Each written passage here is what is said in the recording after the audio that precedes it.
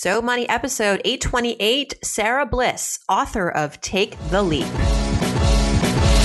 You're listening to So Money with award-winning money guru Farnoosh Torabi.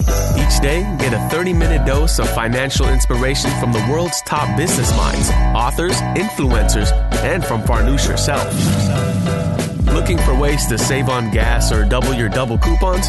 Sorry, you're in the wrong place. Seeking profound ways to live a richer, happier life. Welcome to So Money.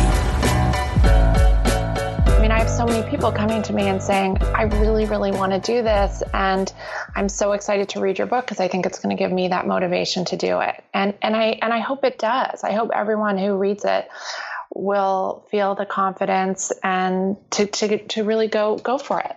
Is this the year you're going to go for it? Hello, everyone. Welcome back to So Money. It's New Year's Eve, and you might be on the precipice of a big change in 2019, but only if you really want it. Today's guest is Sarah Bliss, and she is a New York Times best-selling author of 11 books. But today, she's here to talk about her most recent, which is called Take the Leap, Change Your Career, Change Your Life.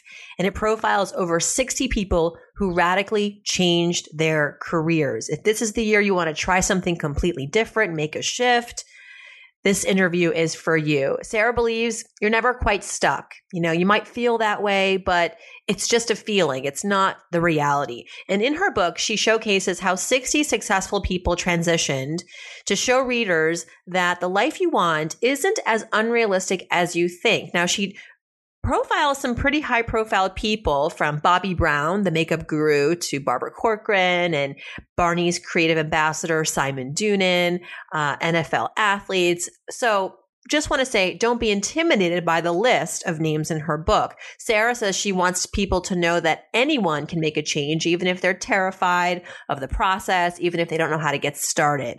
And if you're in need of some career inspiration today, well, I hope this episode will help. Here we go. Here's Sarah Bliss.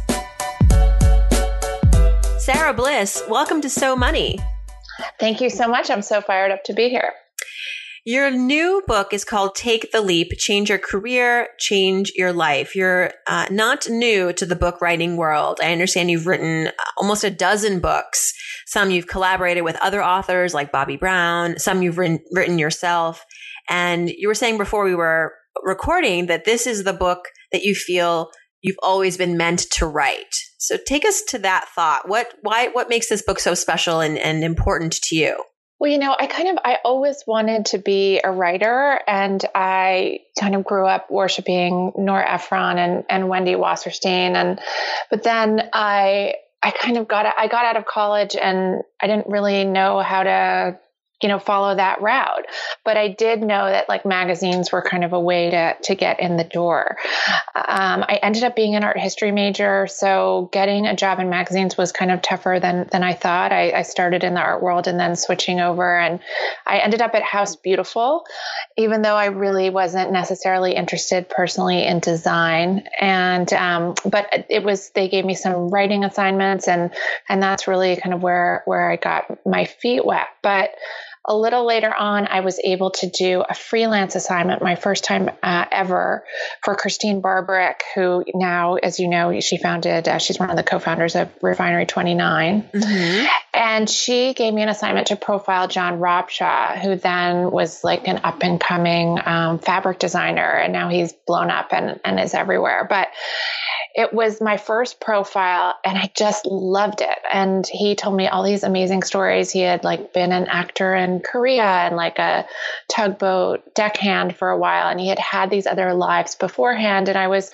as interested in that as the kind of success that he was finding now, how people get different places really fascinated me early on. And profiles really are that consistent. I've written about a lot of different subjects, from beauty to travel, but profiles have been my consistent thread throughout my whole career. And I always wanted to write this book because I saw early on that the most successful people, they didn't follow this linear path. And there's something really, really inspiring in that, and the idea that you don't need to know what you want to do when you're really young, and you don't need to find success necessarily right out of the gate. It can come later. And for me, that was very inspiring personally, and I knew it would be inspiring to other people. And I've had this idea in particular for this book for over 10 years. You profile people like Bobbi Brown, the makeup guru, Barbara Corcoran, who's been on this show, Simon Doonan. I love Simon Doonan, Barney's creative ambassador, Kevin Curry, such diversity in the profiles in Take the Leap.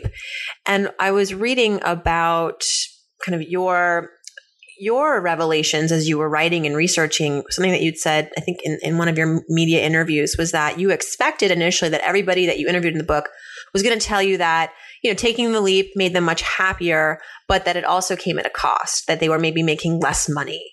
Yeah, that wasn't the case. Why did I don't know if I would be surprised by that, especially given the caliber of people you profiled. But what made you think that being happier meant making less money also? Probably there's some of that in my own reality, right? As a writer, I kind of accepted really early on that, I was going to be able to do this job that I loved, but maybe I wasn't always going to make a lot of money from it. I just kind of accepted that. And I think it also became a little bit of a reality.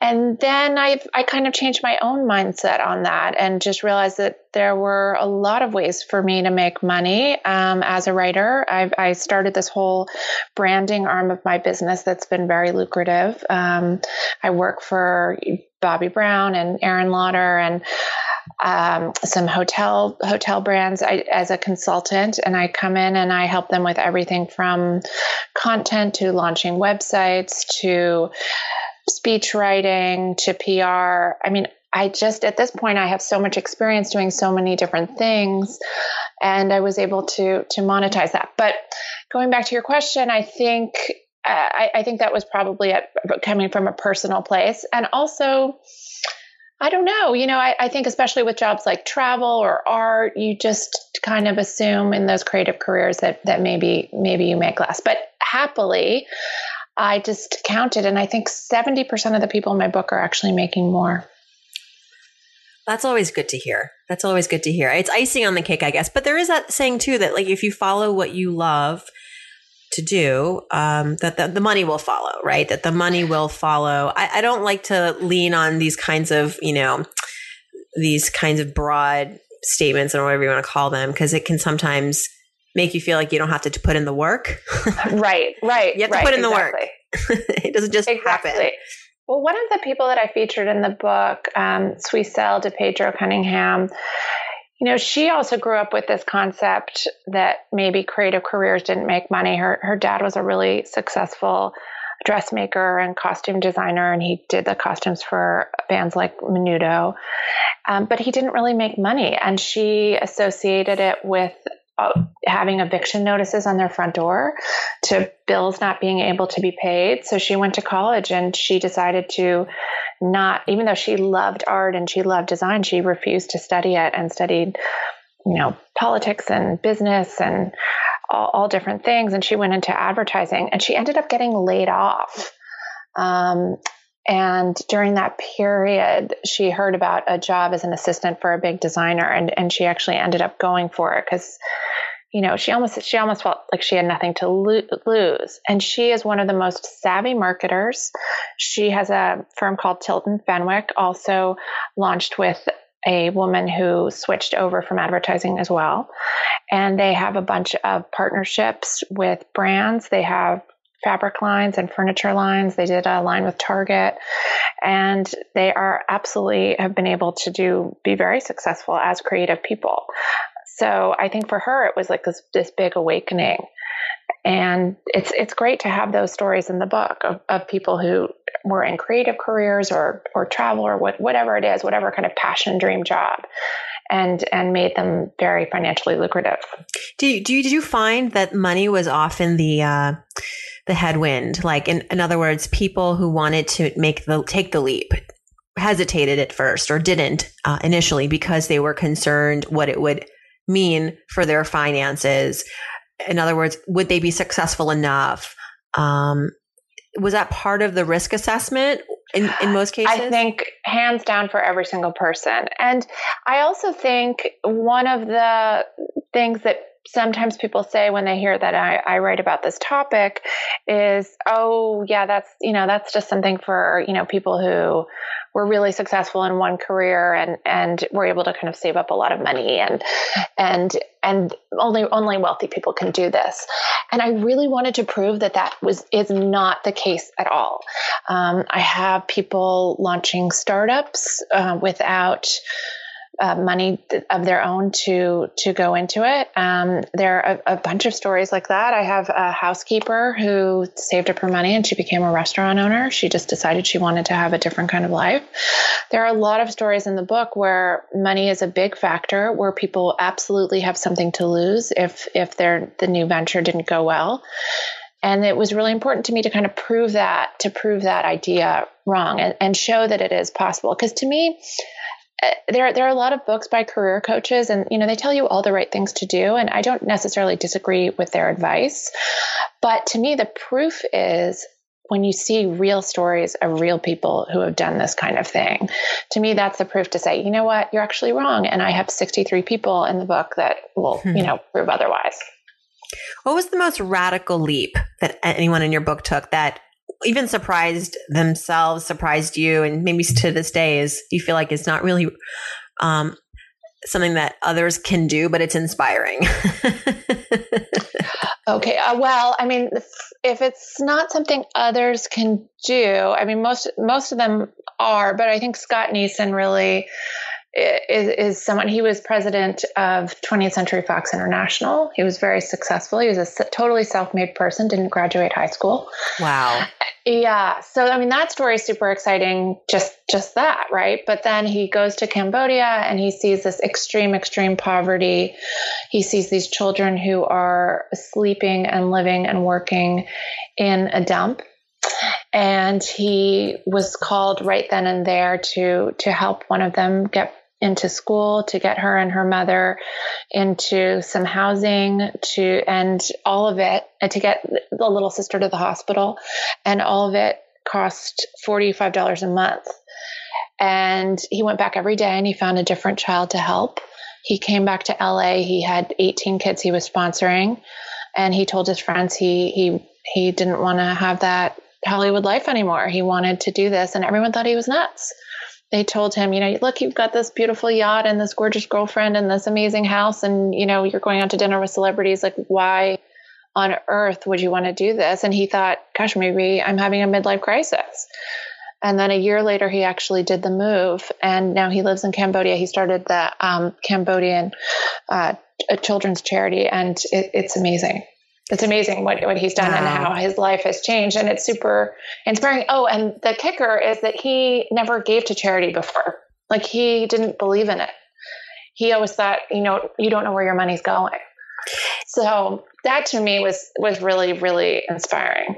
How much of taking the leap is really about a gut check, right? Being really alert and in tune to your intuition, to maybe, like some people say, like a voice told me I had to do it, or you have to be really in touch with yourself, right? To know and to be able to make that transition, I would think.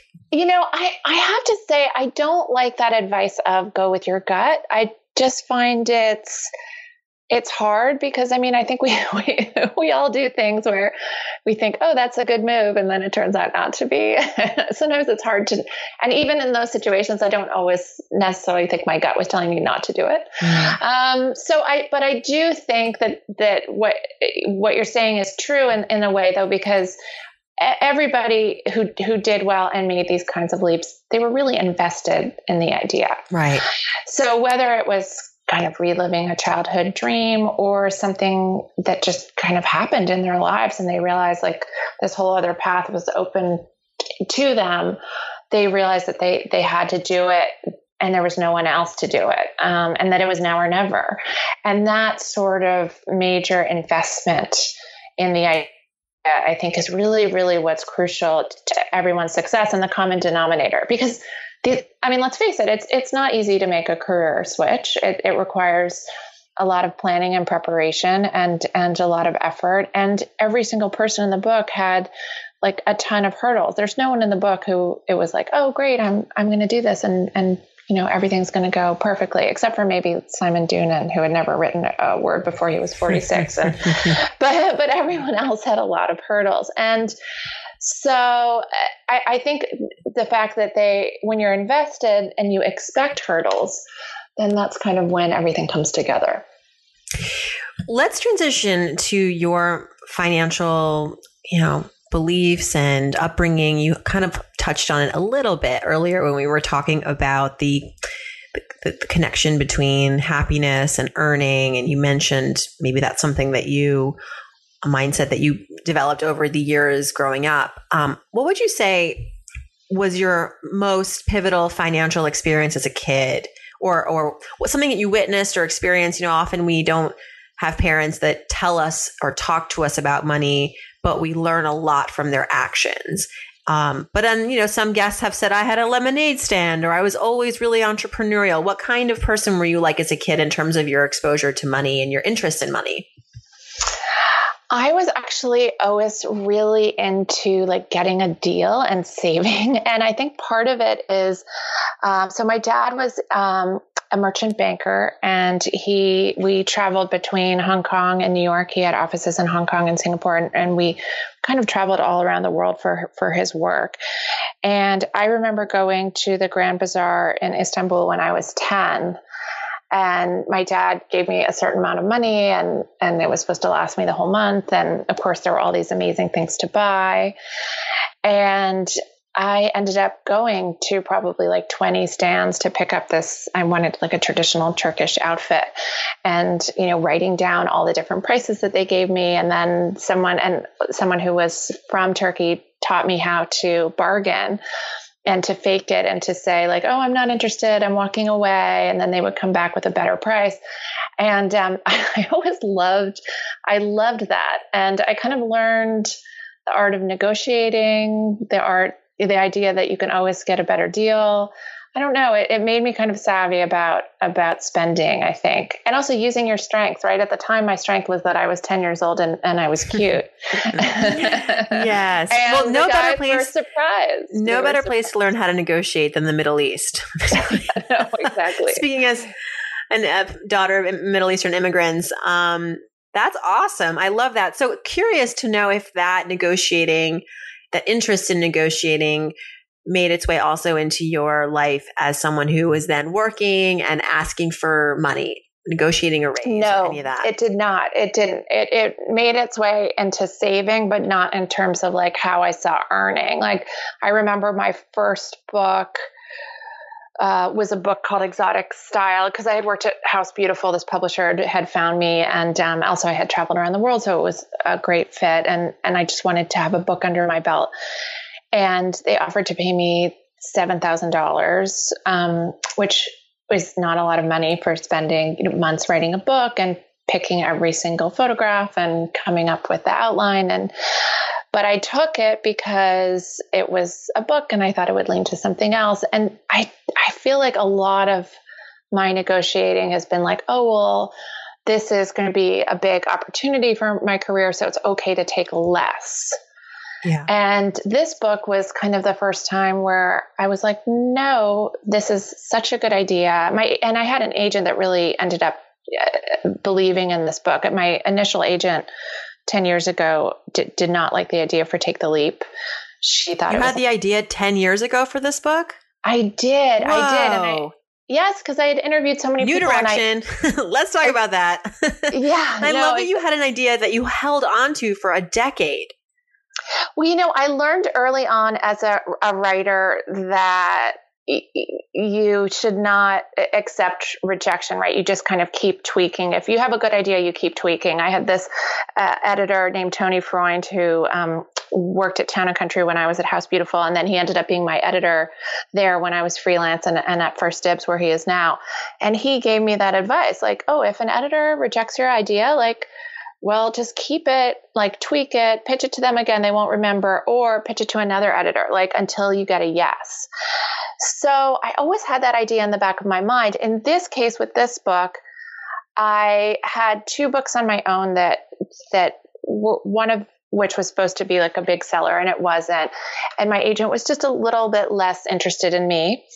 And so I pitched her a bunch of different ideas. And for all of them, she was like, oh, that's a magazine article. And you really don't have a big enough platform to sell books on your own. And we don't have the proof that you've sold a lot of books. Your numbers are kind of low. So you should really look into ghostwriting. And I started to get all these offers to ghostwrite. So I really internalized this idea that, okay, I'm a great writer, but I'm not meant to be the out in the world person. I'm meant to be the behind the scenes person.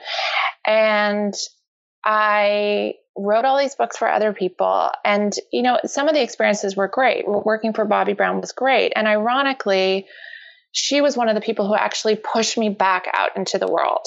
She got a deal to be the editor-in-chief of Yahoo Beauty. And she called me up and said, do you want to be my senior writer? And she said, I want you writing, you know, with me, but I also want you writing your own stuff. And I want you writing the amazing profiles that I've seen you write for so many outlets, because I still was writing freelance for magazines. And I want you to write these inspiring profiles. And so I worked there for 2 years, and it was so good for my confidence. And it was such a reminder that like my own voice was a strong one and my own perspective was a strong one. And I was getting really positive responses when I was writing these stories of people overcoming hurdles. And I got a book. I found a new agent, and I remember meeting with her. Her name is Allison Farja. She's incredible. And I pitched her 5 ideas, and they were all in different lanes. And she said, let's do all of them. Like, this is your strength, that you can write about a lot of different things, and you need to be writing your own books. I don't want you ghostwriting anymore. And it was great. It was that kind of, those 2 women helped me kind of re-believe in myself and in my own ideas. And so then when it came to negotiate for this book, you know, we put together what I knew would be an incredible proposal, and it got a lot of attention, and we had a bidding war, which was so exciting. And suddenly it was like, okay, well, you know, I'm not going to take like a small amount and just be like, this is a good experience and this will get me out there. I need to be, you know, paid well for this. And it just changed my whole mindset about money, in relation to my work, and also about me, I think. That's a great story. I love that you had Bobbi Brown, not just as a mentor, but really a sponsor for you, right? She really like went to bat for you, believed in you. And that is a true gift. And hopefully we have that happening in all shapes and forms everywhere, you know, but to the extent that I think it was such an inspiring story, because to the extent that if you're listening, you can be that person, you can be that Bobbi Brown in someone else's life, right? We all have the ability to lift others up. And, wow. Good for you. I'm so glad you got a bidding war. Well deserved. Well done. Yeah, see, good things come to those who wait and never give up. So such exactly, an inspiration. Exactly. And that's really one of the messages of the book, right? It's kind of never too late to follow your own dreams and pursue your own ideas. You mentioned earlier you had an idol, the writer, the screenplay writer. What's her name again? Well, Nora Ephron and Wendy Wasserstein. Right. Nora Ephron was like 50 when her first. Yes. So she was older as well. She had hustled. She had started, I think, at the Daily News. Mm-hmm. She wrote for Esquire. I mean, she did there was a lot of hustling before she became Nora Ephron, the director and screenwriter. Right. Awesome. Good. Well, that means I got time. I got time, hopefully. But, you know, such a great book that you've written.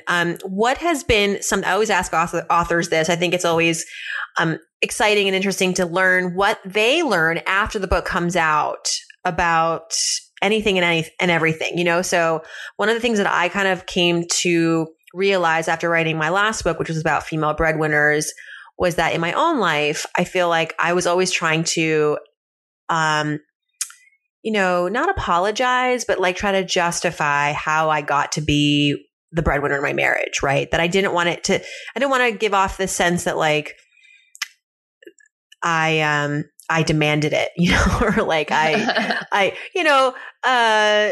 but the truth is, the closer I got to the material and the older I got to, and the more just like less BS I was manifesting in my life, I was like, I think that I was always supposed to be a breadwinner. Truly. I love that. I don't think I could have had a happier path. And so it's really saying, it's an amazing role to have. Truly, I've always believed that, but that it's not a role that you have to feel you have to excuse.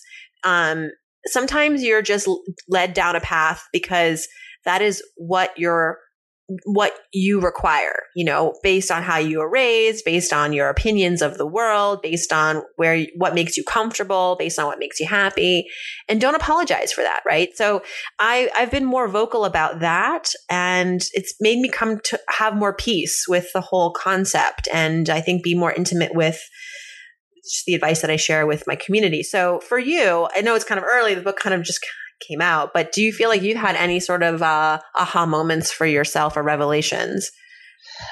I think I've kind of realized what I've been doing all along with so many of these profiles, and the way I've approached them is I really want to kind of get under the hood with people and really, really find out, get into the struggles that they face, because I want to motivate the people that are reading about them. I really see myself as a motivator and inspirer. And I don't think I always saw the work that I was doing that way, but it's evolved over time. And especially with this book, I mean, I have so many people coming to me and saying, I really, really want to do this. And I'm so excited to read your book because I think it's going to give me that motivation to do it. And I hope it does. I hope everyone who reads it will feel the confidence and to really go for it, and not wait anymore. Because so many people have these great ideas. I know you know this and see this. There are so many people who have great ideas and sit on them and they don't do it. They don't. Yeah. So it's more than seeing myself as just a writer or just a branding person. I'm seeing myself in kind of the larger role. I mean, and it's always been that way. I mean, I've written about people and their business does well or gets more attention, or that's the beginning of press for them. And I love helping the people that I write about, but I also like, again, spreading really positive messages, especially right now.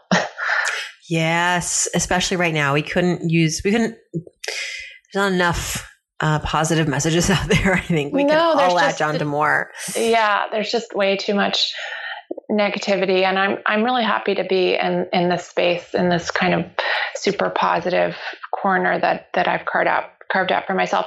And again, it's not from staying away from the reality and the tough sides of things, because especially in this book, I didn't want it just to be about like cool career switches. Mm-hmm.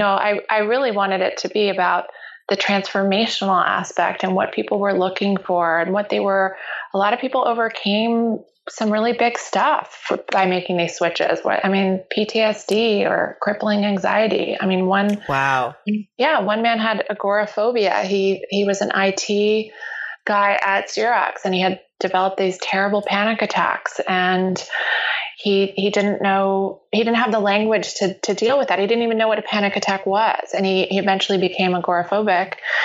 And he had a therapist say, like, what would you do if you could do anything? And he said, I would work with my hands. And now he has a very successful custom motorcycle shop called Voodoo Choppers. His name is Eric Gorgeous. He is the host of A Craftsman's Legacy on PBS, where he interviews other craftsmen and people working with their hands. And he said, obviously the career switch wasn't the fix. It's not like he doesn't have some anxiety, but it created this path for healing and this whole new life for himself. Well, the subtitle is Change Your Career, Change Your Life. Yeah. We are at a new year, 2019, and I always want to ask guests this month, this is airing in January, about their financial resolutions. So Chase Slate is our sponsor for the show, and they did a really cool credit outlook survey, and they found that more than half of Americans would like to improve their credit score over the next year. So what's on your financial to-do list in 2019? Oh, well, I want to monetize this platform in a lot of different ways. Mm-hmm. And I want to sell another book. I want to do a follow-up. So I'm cooking up those ideas. And there's a lot of different ways to make money from this project. So it's, speaking and branding and really looking into those things and making making money really a priority. Yes. I think you can. I think you're off to a good start. You're off to the races here. I guess another question along those lines is, do you have any sort of financial philosophy that can help to create a framework for you as you go and try to accomplish all of those things? Is there any kind of like money mantra that you have? This sometimes is my first question, but it seems appropriate to ask now. Well, I think it used to be like always kind of save for a rainy day, because as a freelancer, you 1 month you're rolling in and the next month it's crickets. So I always had this idea that there would be lack at some point. And I actually think that is a bad mindset. I mean, I think it's good to be saving, of course, and I'm pretty frugal, but I also really think you have to kind of think in terms of abundance. I love all those money books. Like I love the Badass books, Jen Sincero's books. I am very big on saying mantras about bringing money and abundance into my life. I do all of that hokey stuff, and I believe it because I think when you say that stuff, then it kind of gets into your subconscious. And what you believe in your subconscious is really powerful. Mm-hmm. Yeah. And I guess it kind of goes back to what I was trying to figure out earlier, which is that do a lot of these people that you profiled, the people who took the leap, it's a lot of it is mindset work, right? You have to, maybe so it's not intuition or like believing if you just follow your passion, magical things will happen, but that you have to be your biggest advocate. Hands down, because you're going to have a lot of naysayers, even in your experience, right? You had this idea for this book 10 years ago. If you had just listened to everyone's opinions, we may not be talking right now. Exactly. No, exactly. Yeah, no, I think for every single person in this book, it was seeing themselves in a new way, right? Is having the belief that their crazy idea would happen and then, manifest into a career for them. I mean, Robert Hammond is in the book. He was one of the co-founders of the Highline, and I know Robert personally. And I remember when he had that idea and going to the first meeting at his apartment, it was like, 15 to 20 of us. And it was one of those things where we thought, this is the coolest, best, most amazing idea. I'd like to not tear down this old abandoned railway. But we also, I think there was a big part of me that thought, this is a great idea, but this is just not going to happen. I mean, there are just too many hurdles. But Robert didn't think that way. He thought this is going to happen. And he just kept, he had a co-founder, and the two of them just kept at it and would pass one hurdle and then go over another one. And then they had so much belief in it that all of a sudden, all these people, and very high profile and influential people like Barry Diller and Diane von Furstenberg, started rallying around them and donating money and getting their friends. And then everyone got really excited, and the politicians got excited. And Gifford Miller was a speaker at the time. He was a big part of this. And it became a reality. And so I think for any of these ideas, whether it's your idea for a startup or someone wants to work abroad, I mean, I think seeing yourself accomplishing that and having this kind of unshakable belief that it can happen, even if it seems crazy, that's a thread that runs throughout the book and the people that made these things happen. And it's not that they didn't have doubts or fears or worries, but they really kept at this vision. What a great way to start off the new year. Before I let you go, I would love to ask you some So Money fill in the blanks, Sarah. Sure. This is like, we touched on a lot of career and personal and money stories and narratives here, but this is really meant to be simple, straightforward. Don't overthink it, but will hopefully give us some more insights into your financial mindset. So if I won the lottery tomorrow, the first thing I would do is I would donate half to charity and then I'd take a trip around the world with my family for 3 months.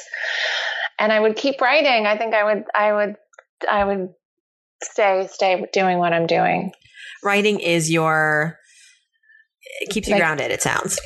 Yes. It's like my key to sanity. I think I'm a happier person doing it. Even when I'm exhausted and on deadline at 1 a.m, I think ultimately it motivates me. I mean, it's what I want to do when I have free time. How do you write? Do you write with pen and paper? Do you have your laptop always with you? Do you give yourself like time frames? Like how disciplined are you? Oh, I have to be really disciplined because I have kids. And I do the majority of work when they're in school. And then also at night when they're asleep. And, sometimes I have a babysitter that'll help out like 2 afternoons a week. And that's a very good investment. But I only have certain blocks of time, and I just really go for it, because you could spend all your time writing. I mean, you're never ever done. So true. I've learned to get things done in the time that I have. I think you give a mom a lot of tasks, she'll get it done. Absolutely. I'm way more efficient with my time than I was. Especially. Oh yeah. Yeah. I hands down get 10 times more done now than I did before I had kids. It's that baby effect. It is. You just Jedi the crap out of your time, You do. You do. I love it. Okay. One thing I spend on that makes my life easier or better is babysitting. Yeah. When I splurge, you really go for the jugular. You like to do a little treat yourself. The one thing I love to splurge on is dresses. Really? Oh, yeah. I don't think we've gotten that one before on the show. That's a new one. But not, my idea of expensive is, it's not Net-a-Porter's, idea. But yeah, no, I feel like that is kind of the one thing. I mean, and I don't, like a lot of moms, right? I always make sure everybody else has their stuff first. Right.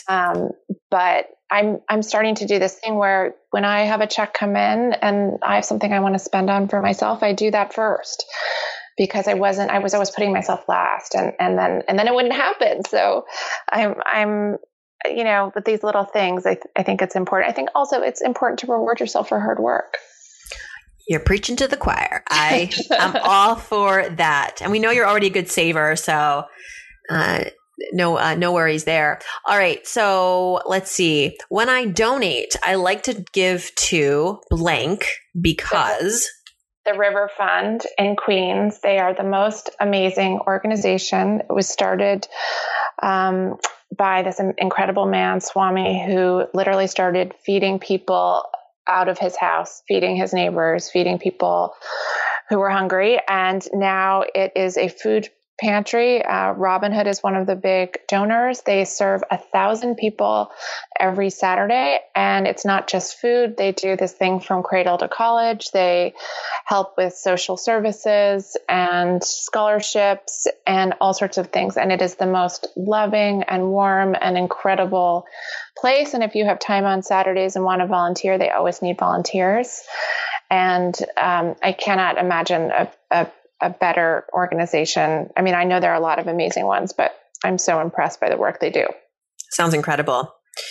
Last but not least, I'm Sarah Bliss. I'm So Money because I'm finding success a little later and I'm helping other people do the same. Fantastic. Thank you so much, Sarah. Congratulations. What a story. It's always nice to hear about authors sticking to their guns. Yeah, well, you have to. You have to. I don't know if our paths crossed at Yahoo, but I would think I was at Yahoo right before you joined. I was at Yahoo from about 2010 to end of 2013. We just missed I think each we other. I remember the announcement that Bobby Brown was going to take over the beauty portal vertical. Yeah. And that was really exciting. So hope we, cross paths again, but please, don't be a stranger. And we look forward to all your continued success with Take the Leap and continuing to inspire people in the new year. Thank you. And I love what you're doing because you're doing the same. You are really inspiring women to kind of take ownership and think about themselves in big, financially successful and successful in life ways. And I think that's super important. Thank you. It's all about the hustle. It's all about it. It's all about the hustle. Oh my gosh. Thank you so much. To learn more about Sarah, please visit sarahbliss.com. You can also follow her on Instagram and Twitter at sarahblissnyc.